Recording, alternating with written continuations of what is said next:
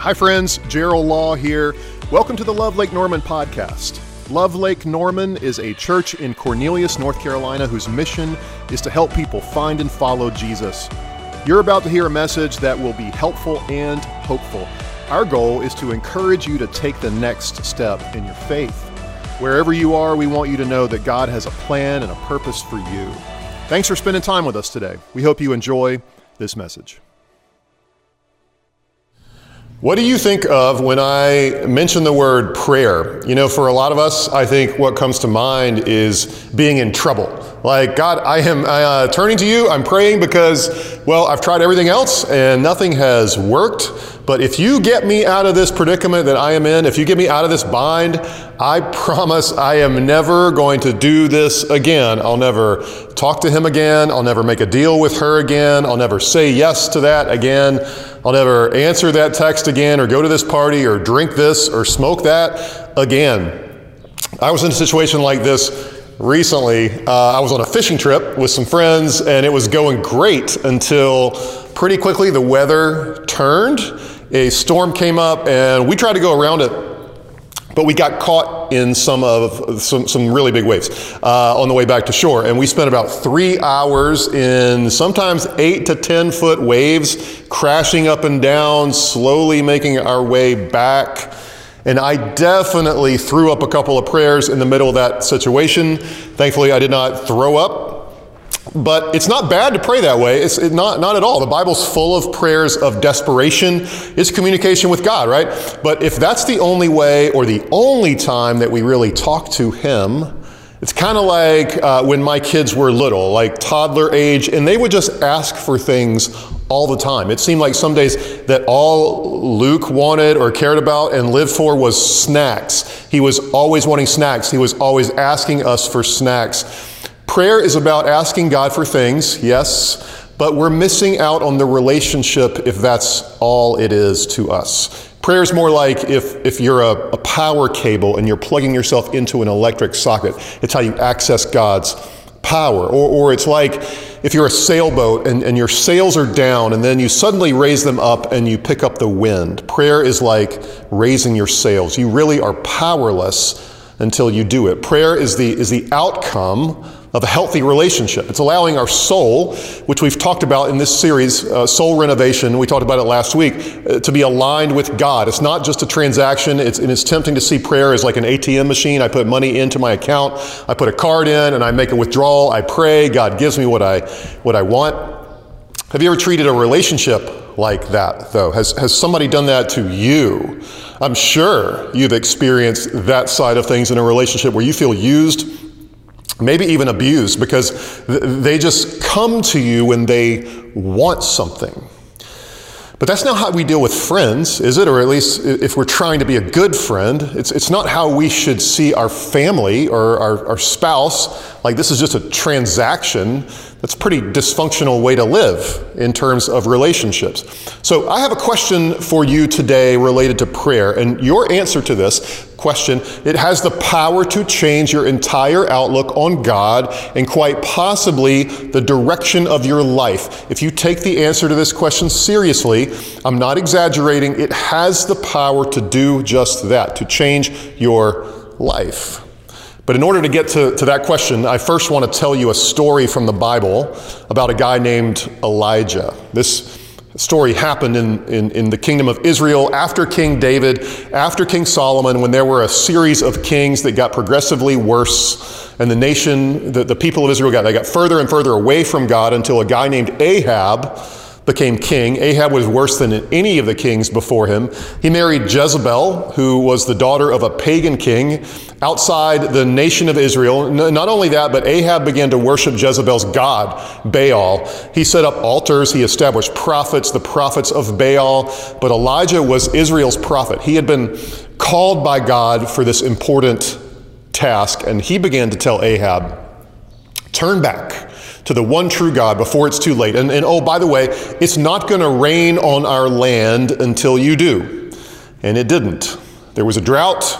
It got really bad. People were dying. Livestock was dying. It was getting ugly. Elijah goes into hiding because the king is now after him, but the king can't find him.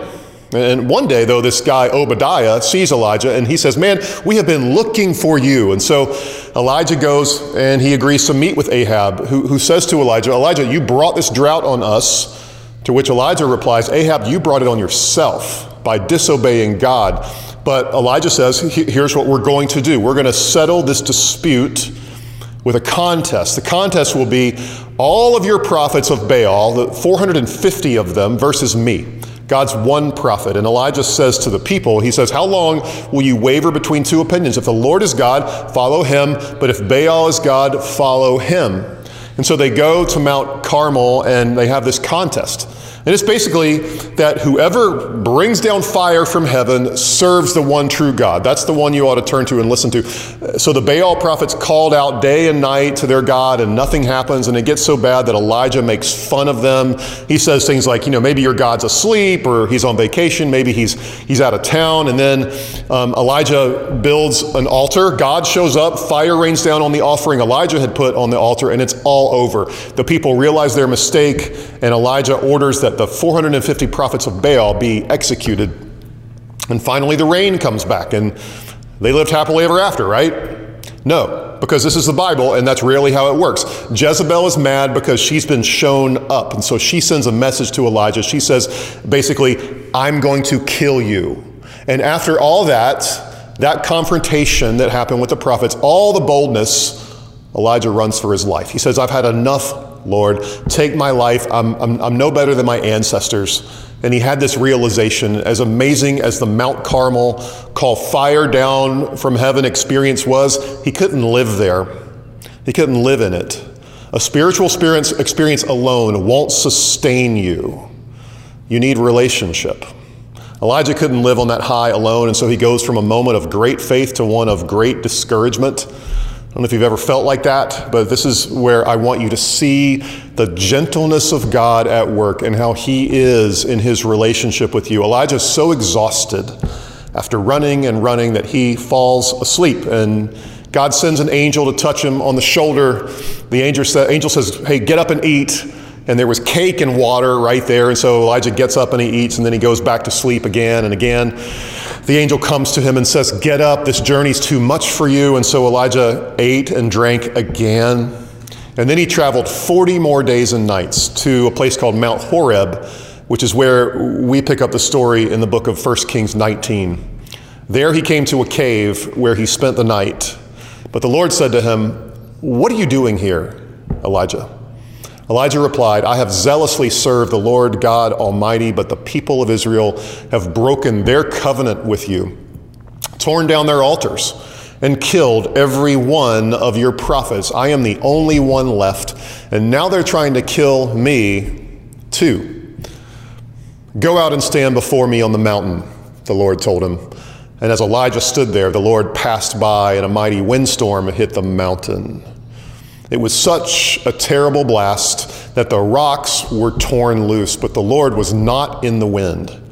After the wind, there was an earthquake, but the Lord was not in the earthquake. And after the earthquake, there was a fire, but the Lord was not in the fire. And after the fire, there was a sound of a gentle whisper. When Elijah heard it, he wrapped his face in his cloak, and he went out and stood at the entrance of the cave. And a voice said, what are you doing here, Elijah?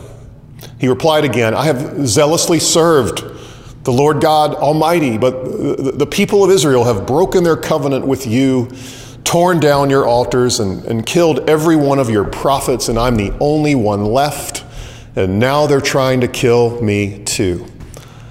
Then the Lord told him, go back the same way you came and travel to the wilderness of Damascus. When you arrive there, anoint Hazael to be king of Aram, and then anoint Jehu, grandson of Nimshi, to be king of Israel, and anoint Elisha, son of Shaphat, from the town of Abel Meholah, to replace you as my prophet. Anyone who escapes from Hazael will be killed by Jehu, and those who escape Jehu will be killed by Elisha. Yet I will preserve 7,000 others in Israel who have never bowed down to Baal or kissed him. If you want to hear God, you have to get yourself to a place where you're listening. And so here's the question I want to ask you. Are you making room in your life to listen to God? Is there room in your life to listen? This doesn't automatically just happen. It isn't always obvious. It's not like writing in the sky happens or an audible voice is something you hear. It's not just seeing the coincidences in life, like, oh, look where God showed up, or a particular situation, and assuming God only speaks through those things alone. And it's also not just listening to your own heart. It's getting to a place where you can hear God. God wants to speak to you, just like anyone you're in a serious relationship with. He has things he wants to say. And listening to him involves finding a quiet place, like Elijah, finding a quiet place to go. Whether you find it or whether you create it, it means being still, slowing down, slowing the pace of your heart, the pace of your soul down. And it takes that if you want to discern God's voice among the noise, because all the noise demands our focus and attention. Listening involves tuning that out. It involves opening up the Bible and reading. This is how God often will choose to speak to us. Is there room in your life to listen to God? Or what do you need to stop doing or start doing to make room to listen? What habits need to be broken? What habits do you need to begin? What location works the best for you? Like a cave or your car or a certain chair or maybe a pathway in the woods near your house? What needs to be prioritized or maybe in your life deprioritized? Jesus knew this and he practiced this himself. And here's what he had to say about listening. My sheep listen to my voice. I know them and they follow me. That's from the book of John, chapter 10.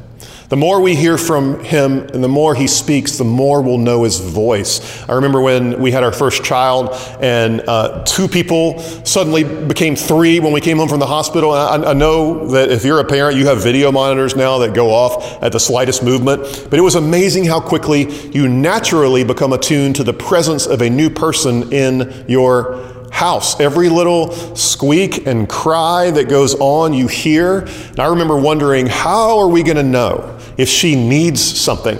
Do we need some kind of like alarm system hooked up to the baby? I didn't need to wonder because we became tuned into every sound that she made.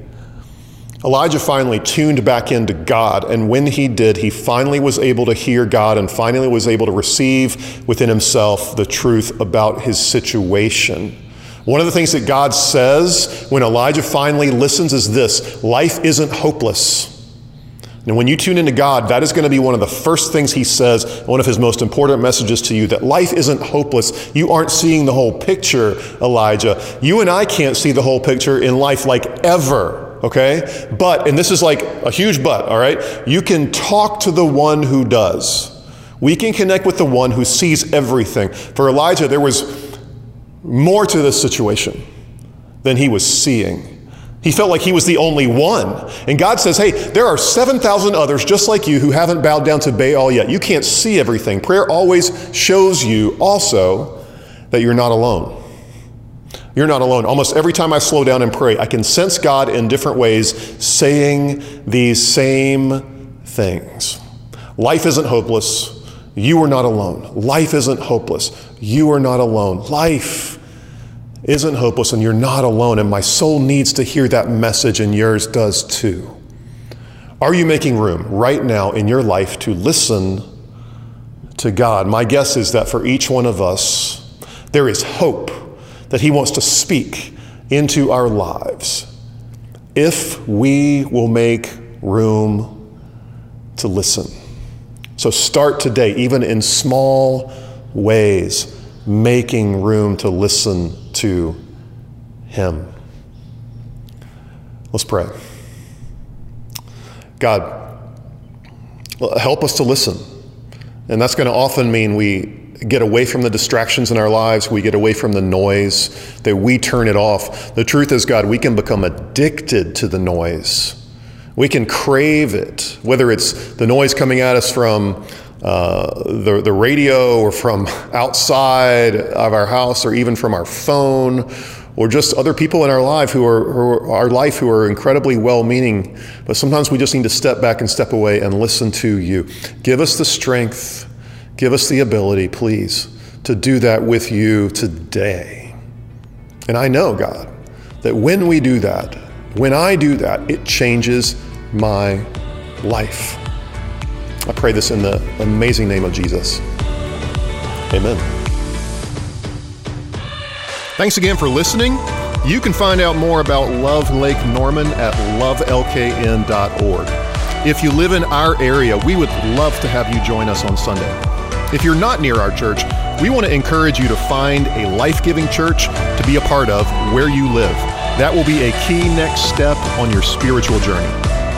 Please take a minute, subscribe to this podcast, and keep up to date with our weekly messages. And thanks again for joining the Love Lake Norman podcast.